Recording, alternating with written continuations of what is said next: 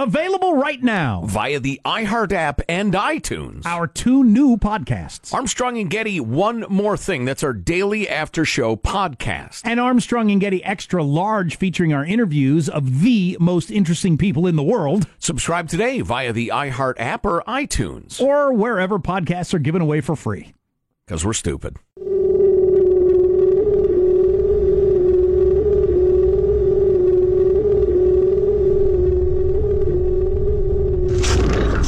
What is the problem? You got other questions? Okay, listen to me. Let me hear what I'm saying, okay? I've never seen anything like this. Could cause everybody to freak out. This is a new way, and it's a new day. It is broccoli in the microwave. Because consciousness is expanding. This is when you guys are supposed to cheer. Please clap. Are you serious? Well, who wouldn't want an opportunity to talk to Jack Armstrong and Joe Getty? Well, Jack Armstrong and Joe Getty, who host the popular radio talk show, ask the same question of their listeners, and here's their response. We bring excitement and energy. I give you America itself. This is Ed McMahon. And now, here's Armstrong and Getty.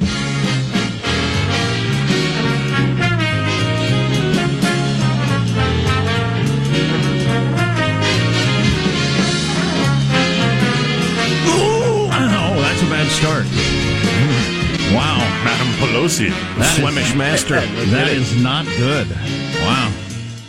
Live from Studio C. Oh, see, there you are. A dimly lit room deep within the bowels of the Armstrong and Getty Communications compound. And today, Tuesday, it's got that Tuesday feel. We're under the we're under the tutelage of our general manager. It was a little distracting. I had the phrase in my head, and now it's gone. Oh, Joe's mind has been erased. I have only one question. Who's to blame? Me. That was me. I'm Positive Sean is to blame, everybody. Shame! Shame! Shame! Shame! Shame! Shame! That's right. It's more adamant. Shame! Shame! Shame! Today's general manager, Jack, I'm sorry to say, is the sacred lust for freedom, crushed by the sacred weight of tanks in Tiananmen Square 30 years ago. Was it today? Yeah. It's interesting. I've read a whole bunch of articles and stuff about that in the last couple of weeks as I'm on this China kick, but it's something. I remember that week vividly, and I may have been as buoyant and excited as any week in my life, with the exception of births of children and first knowing the sweet touch of a woman's flesh. I was just so incredibly excited that it looked like freedom was coming to China, and I was just following it second by second and thought, this is where communism and oppression falls apart. And if China goes, then it won't have a hope anywhere. And then the tanks rolled in. So, and remember how quickly this followed after the fall of the Berlin Wall. Yeah. So the feeling was, yeah, it could happen. In fact, it's probably going to happen. So one of the leaders in the Communist Party was on the side of the demonstrators, and the other guys overruled him and booted him out. And he went down and talked to him with tears in his eyes and said, "You better leave. Wow. They're coming." Wow. And he ended up. They didn't put him in prison or whatever, but he was just sent to a home because he was one of your top-level communist leaders. You know, that just handful of people that run the country. Mm-hmm. And he was just sent and died in obscurity in a home. And when he died, they tried to keep it a secret. And thousands of people came from around the country to honor his death, but the government didn't talk about it at all. Right, because he was on the side of the protesters at the time. But one of the leaders of the actual protests was in Tiananmen Square, had an op-ed piece in the Washington Post over the weekend, I think, or the New York Times, one of those two. It was pretty interesting. He got out, he realized the jig was up and took off. Didn't realize that the government knew who he was and that he was, while he was on the train home, there was an announcement of the dozen people the government was looking for, and his name was on there. And he thought, whoa. And he spent much of the rest of his 20s and 30s in prison. For being part of this, but a lot of his friends just got crushed by tanks, so that was the end of that.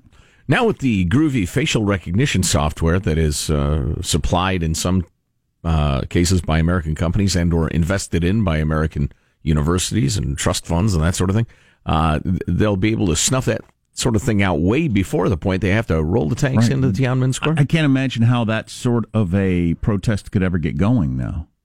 Because they would recognize people headed in a certain direction. They probably recognize that they're part of a certain sort of kind of person. Mm-hmm. Yeah, they'd stop it from ever even getting started, which is the advantage of all this technology. And or identify about 1,000 people, put their entire family in a concentration camp, and send word that it's 1,000 more tomorrow. And people will filter out at the square and go home. And China's much more oppressive now than it was then. Right. Let's introduce everybody in the squad. We'll start over there with our board operator, Michelangelo, pressing buttons, flipping toggles, pulling levers. How are you this morning, Michael? Pretty good. My girlfriend and I watched a documentary on how bad sugar is for you. And boy, you read about that, you watch those shows, and you think, what am I doing? Right. Yeah, I just was thinking about all the stuff that I've eaten. It is evil. Sugar is evil, and we should all talk about it in evil terms. It still kind of has a sugar. Well, sometimes you even call your sweetheart sugar, you know. Oh, look, that donut's got sugar on it.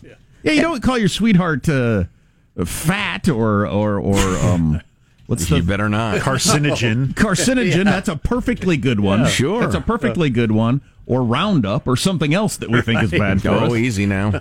Anyway, the documentary I saw, they said, cigarettes were really bad for you, and it took like 30, 40 years for the tobacco industry to be, pretty much put down, so to speak. I mean, not as many people smoke today. But that's where we are with food now, is that we've got to do that, but there's too much money involved. And it's really yummy. Yeah. If you were to identify the least defensible sugary foods and drinks sold in America, I mean, the stuff that you can't possibly justify eating. How does soda exist? Well, right, for instance, and there are probably 1,000 other examples. I mean, not just stuff that's, it's a delicious bready, blah, blah, blah, but it's got sugar in it. I mean, the stuff that's just sugar, candy, and the rest of it. Oh, candy, yeah. Just no need for its existence. How many billions of dollars are we talking about? Oh, many, many, many. Oh, yeah. All marketed to kids. To a large extent, yeah. Yeah, a lot. They were showing in the documentary, like they would hook up preschoolers with chairs and play stuff that all has their logo on it, Here's an interesting thing you'll notice when you have kids. They don't go to the grocery store and buy stuff with their own money. So it's really the parents who decide what they eat. That's true. And for whatever reason, we give into that. I give into that. Yes, Positive Sean, how are you this morning? Doing quite well. Now, are you guys familiar with what the Lewis Chessmen are? You guys know about the Lewis Chessmen? Now, this is, of course, a group of distinctive... Sounds like a doo-wop group from like late 50s, early 60s. Close. It's a group of distinctive 12th century chess pieces that were carved from mostly walrus ivory. Actually, Lewis Chessman sounds like the white record executive that ripped off that doo-wop group. Anyway, so there they go, back to the 12th century. So a single piece of these was found in a London drawer. It's been sitting in a drawer for since the 1960s, where it was purchased for £5. Well, it has now been realized this is one of these 12th century relics, quote unquote, an important symbol of European civilization.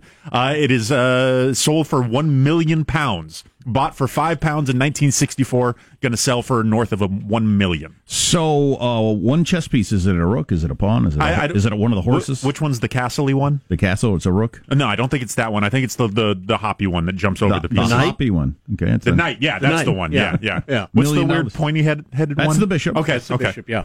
The bishops are the closest to the king and queen because it was the church that protected the power of the kings and queens. And then you got your knights, which rode horses around that. And then at the very end, you just got the castle itself.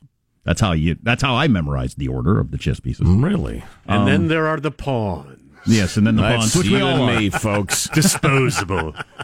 There's Marshall Phillips, who does our news every day. How are you, Marshall? I got to tell you, weather is warming up, and boy, the Knights of the Open Road are really enjoying it. Riding bikes without lights, dressed all in black, and now some of them are riding in the highway lanes. In the middle of the night, coming into work, had to flash my brights on some of them to get them out of the road. As I'm driving by, they're yelling at me and flipping me off. Yeah, so I know. And as a society, we just put up with it. We broadcast from a town that's got a really bad homeless problem. And I noticed the other day when I was coming in, there was some guys with garbage bags on probably stolen bikes. weaving in and out of traffic, going against traffic, and everybody was just like slowing down and going around and everything like that. And I doubt anybody dialed 911 because what would be the point? They're not going to do anything about it. No. We all just get out of the way and adjust our traffic, and they get to ride wherever they want and flip us off and yell at us and break into our cars while we're up in our workplace, and nobody cares. It's just the way life is. What are you going to do? You know, and freaking amazing. I'm getting really worried because now, I mean, they used to be on the sidewalk, that's okay and everything, but now they're literally in the middle of the road. You know, well, you've seen it before. You got your gangs of Utes or whatever that decide we're in charge here, and they'll just saunter across the street. Yeah. And everybody stops, because what else are you going to do? Hit them? Right. It's an assertion of power. And you're seeing that more and more lately. Yeah. Right. And like a children will do, or a dog will do, or a horse will do. You do a little more, Yep. See if you get any resistance. Hey, look, I ride down the lane, the road in the opposite direction. Nobody ever calls the police. Nothing ever happens. Right. So I'll just do whatever I want. Right. It's very maddening. Yeah.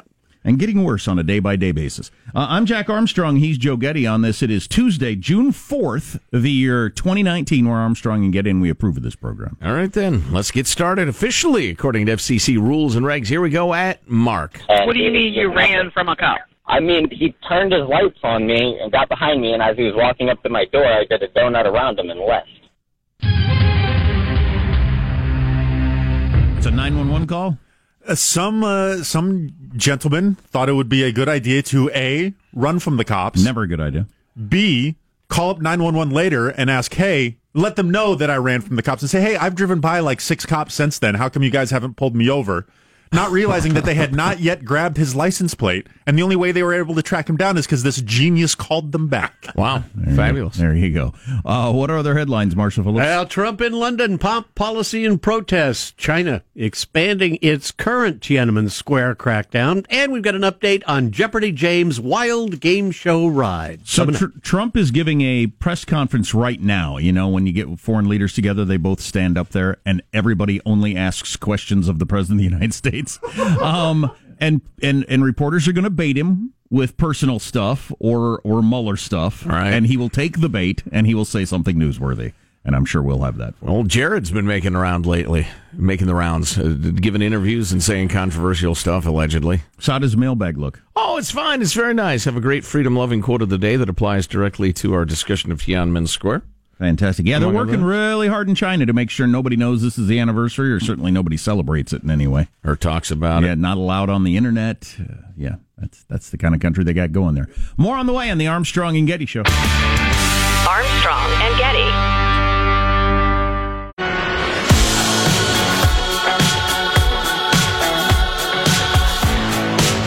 The Armstrong and Getty Show.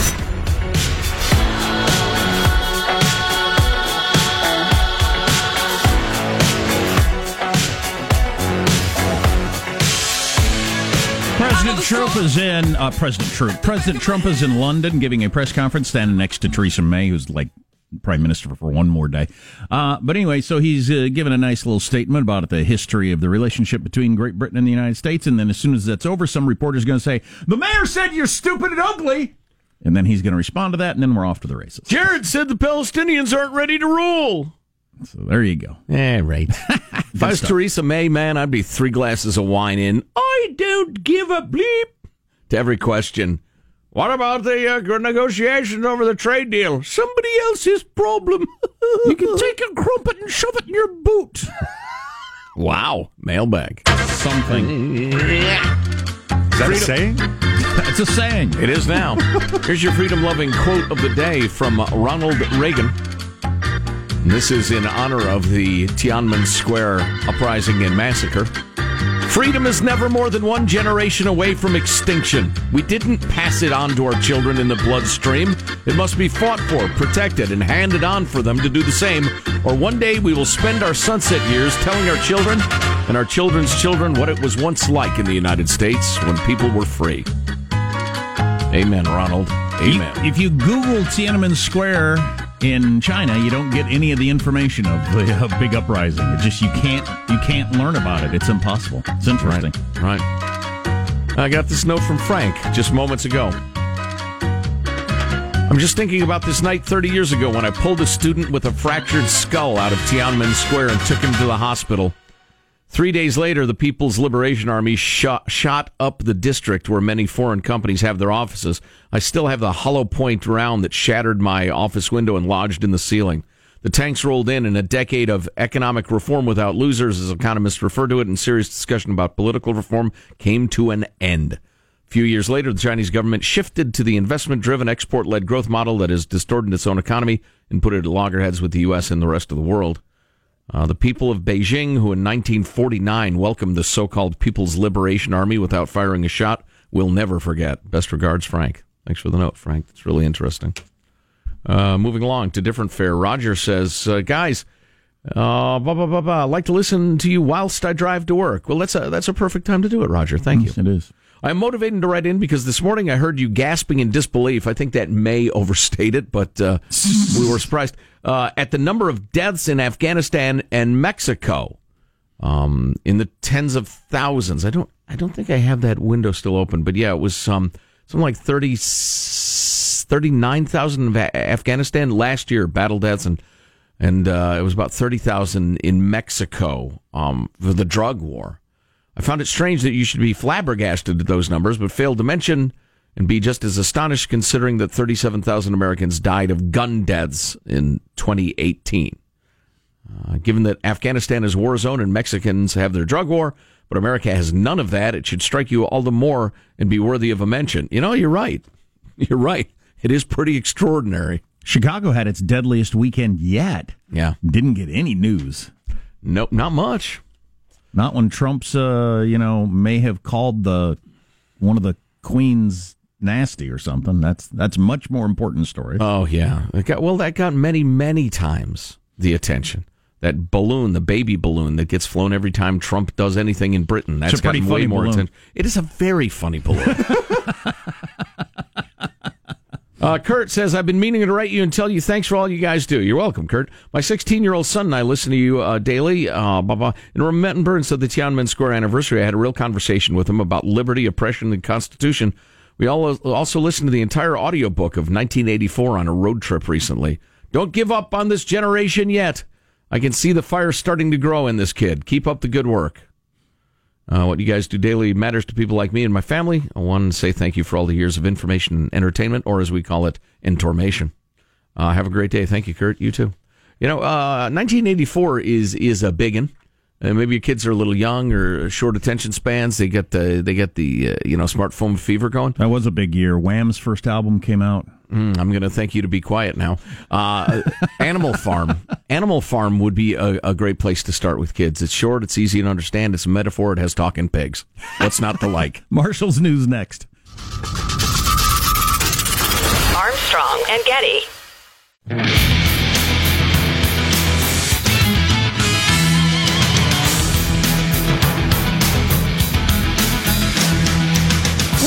What we hope is interesting to you stuff on the Tiananmen Square protest/massacre that happened 30 years ago this week in China.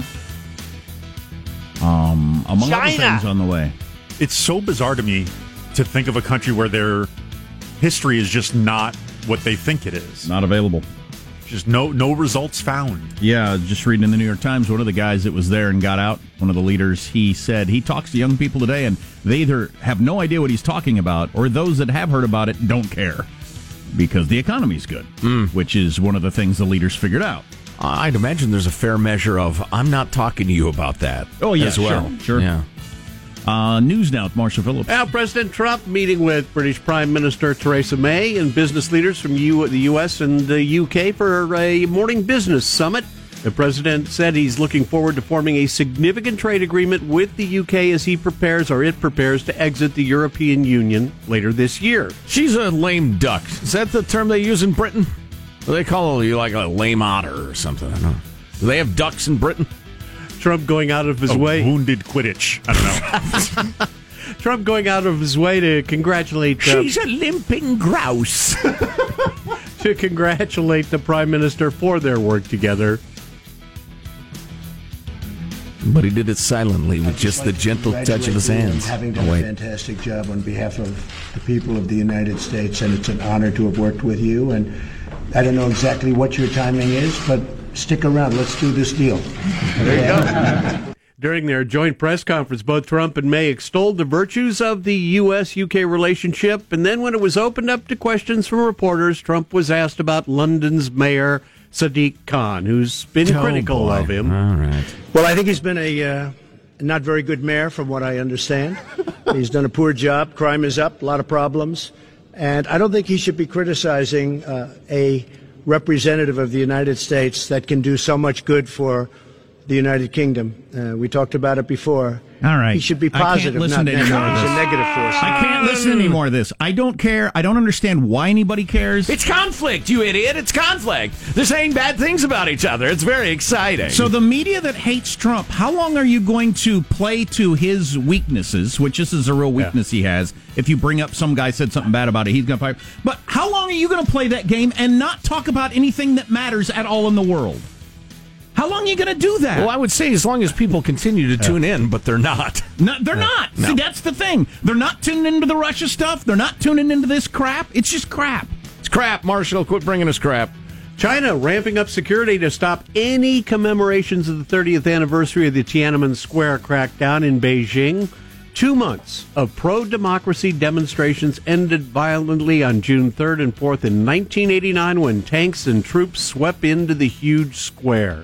They killed hundreds, if not thousands, of mostly young demonstrators and ended any widespread calls for reform in China. The fact that the details are sketchy at best over what happened 30 years ago today gives you some indication of the control that country has. Nobody can nail down whether it's hundreds or thousands or exactly how it happened.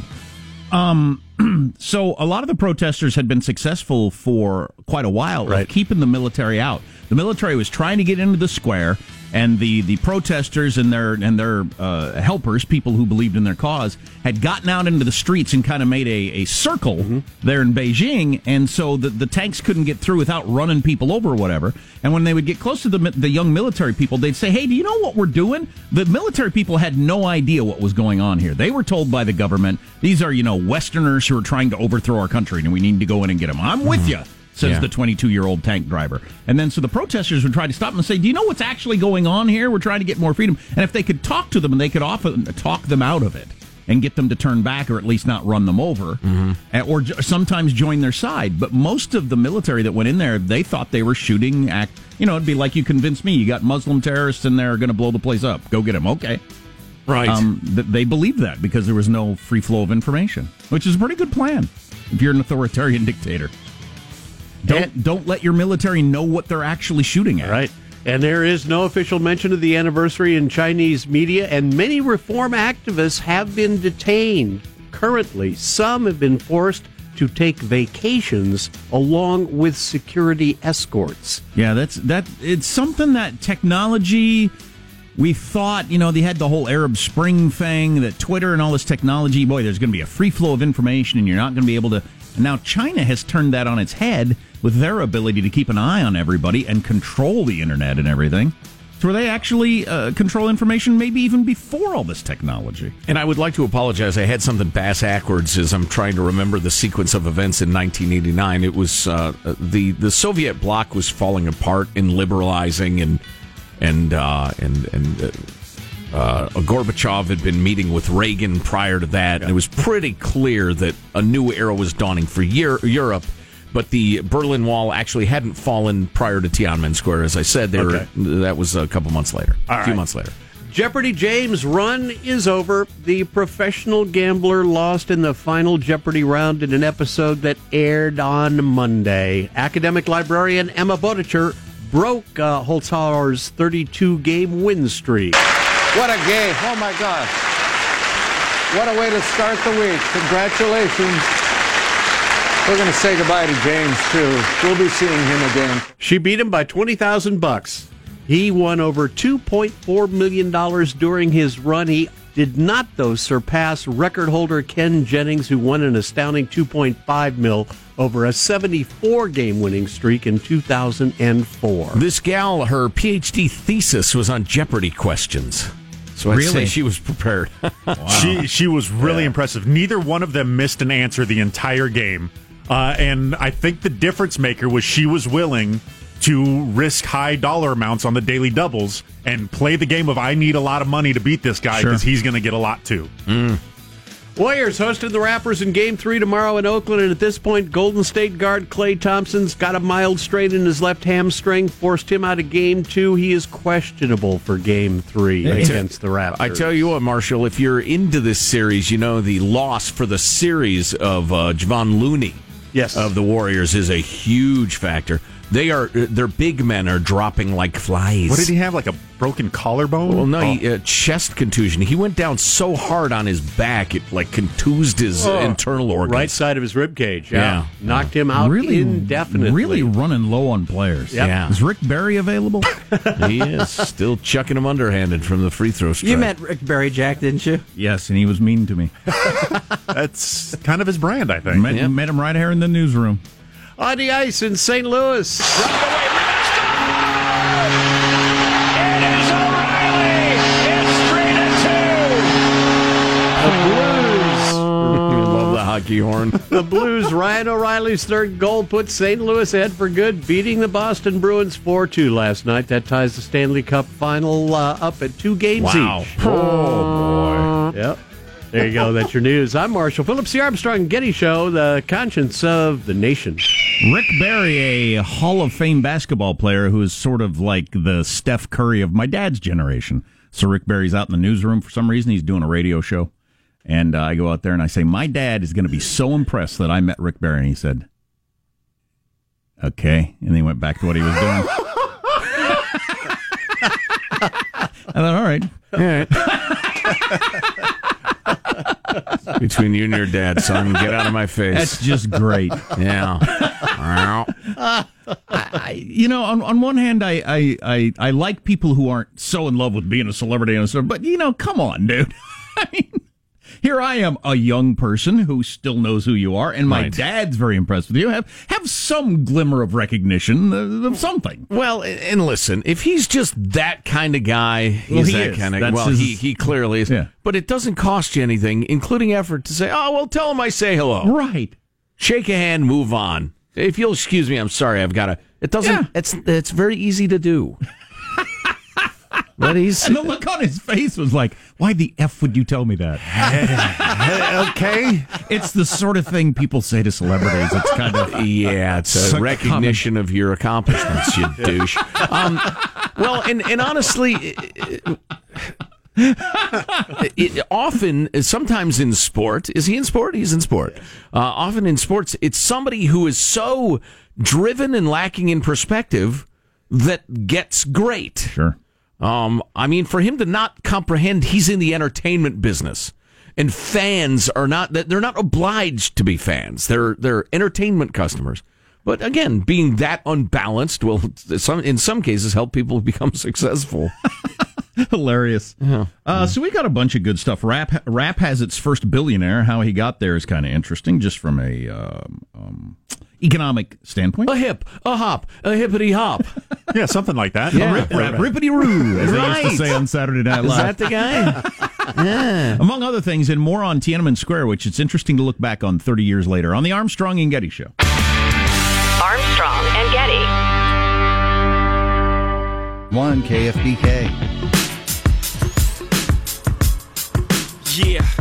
Yeah, I'm out at Brooklyn. Now I'm down in Tribeca, right next to De Niro. But I'll be hood forever. I'm the new Sinatra. And since I made it here, I can make it anywhere. Yeah, they love me. That's Jay-Z, hip-hop's first billionaire. More on that in a couple of minutes before we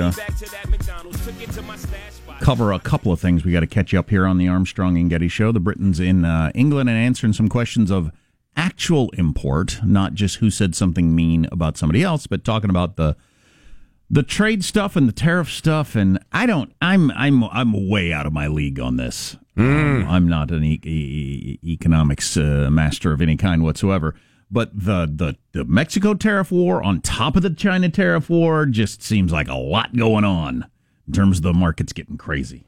Bad things happen. Sowing a bit of uncertainty, no doubt. I think the term war is overused. It's a negotiation. It's a tactic. Hardball. Yeah, but going after China that way is getting out there on a limb. Let's see how it works out. And then Mexico at the same time, a two-front tariff, whatever you want to call it, negotiation at the same time. Yeah. At the same time. I could bore people to death, but I'm not sure why he chose that particular lever to work with Mexico on reforming their immigration system. Either one of them see alone, how it works out. I feel like, okay, I get that. Yeah. At the same time, just, I don't know. It's a go-to, clearly. Yeah. The Wall Street Journal hit me with an alert last night. The U.S. economic expansion is now 10 years old. The nation's longest on record.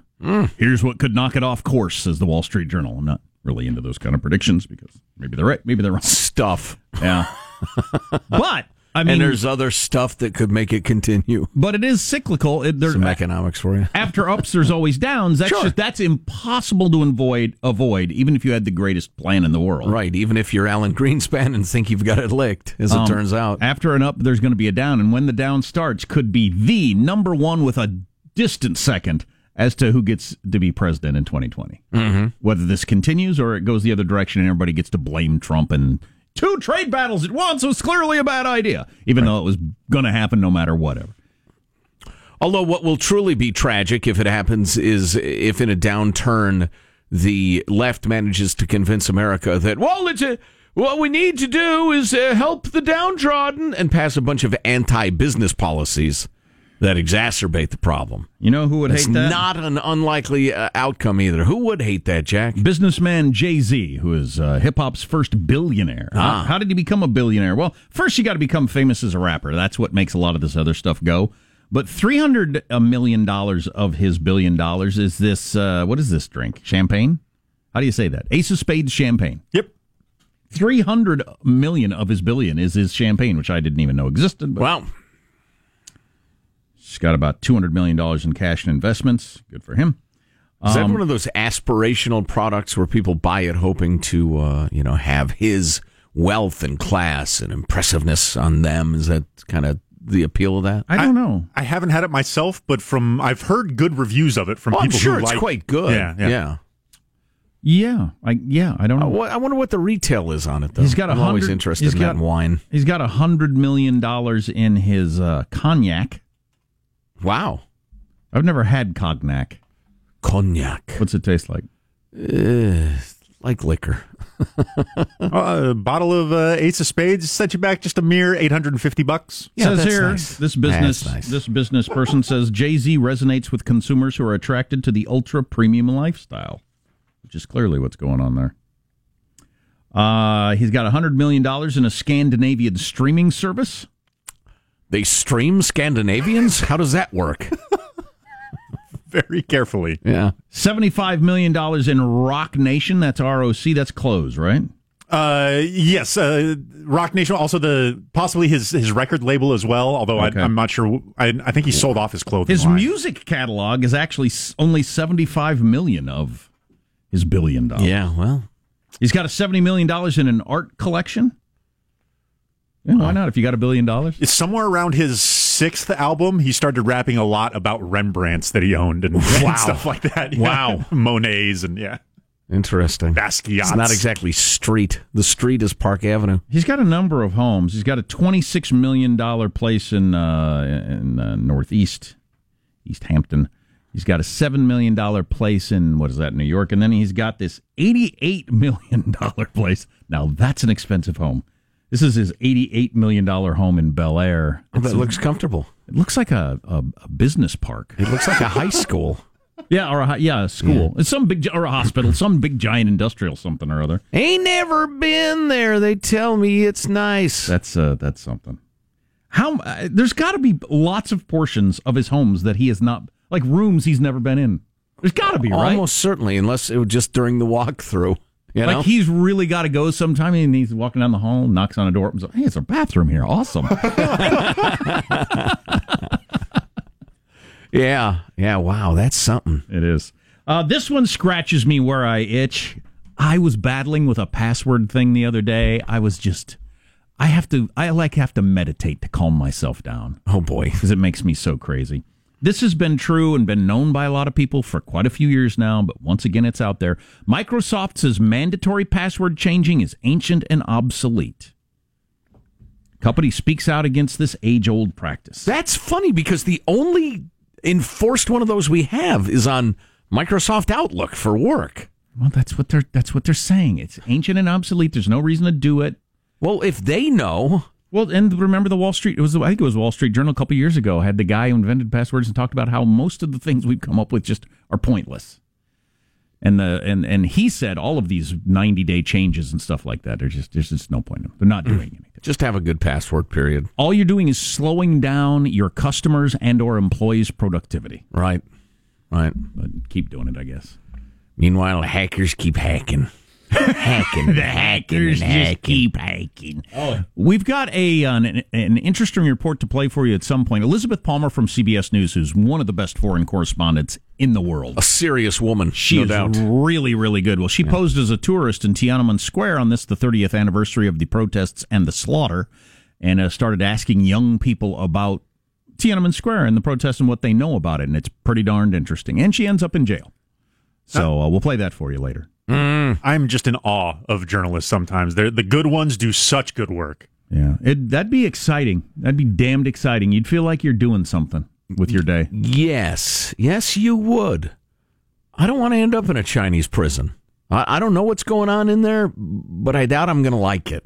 Yeah, the give away the punchline. She's there for 6 hours, I think, but that whole 6 hours, you'd be wondering, am I going to be here for today, a week, 2 months with wrangling between Trump and Xi? Right. How long am I going to be here? Are they going to do anything to me? Are they going to feed me? Are they going to hit me now and then? Right. I have no idea. Right. Yeah. Rough stuff. Also to come, the West Coast bomb explosion it's the homeless industrial complex. And it's so named for good reason. There's a hell of a lot of money washing around, and where it's going is not good. So stay tuned for that if you can. There's a movement in the NBA, Jack, to move away from the title of owner of the teams because of the slavery connotation. The team owners will not be called owners anymore after Golden State Warrior star Draymond Green argued against using the term on LeBron James' HBO show last year. The issue has gained steam. They should change it to CEO, chairman, or majority shareholder.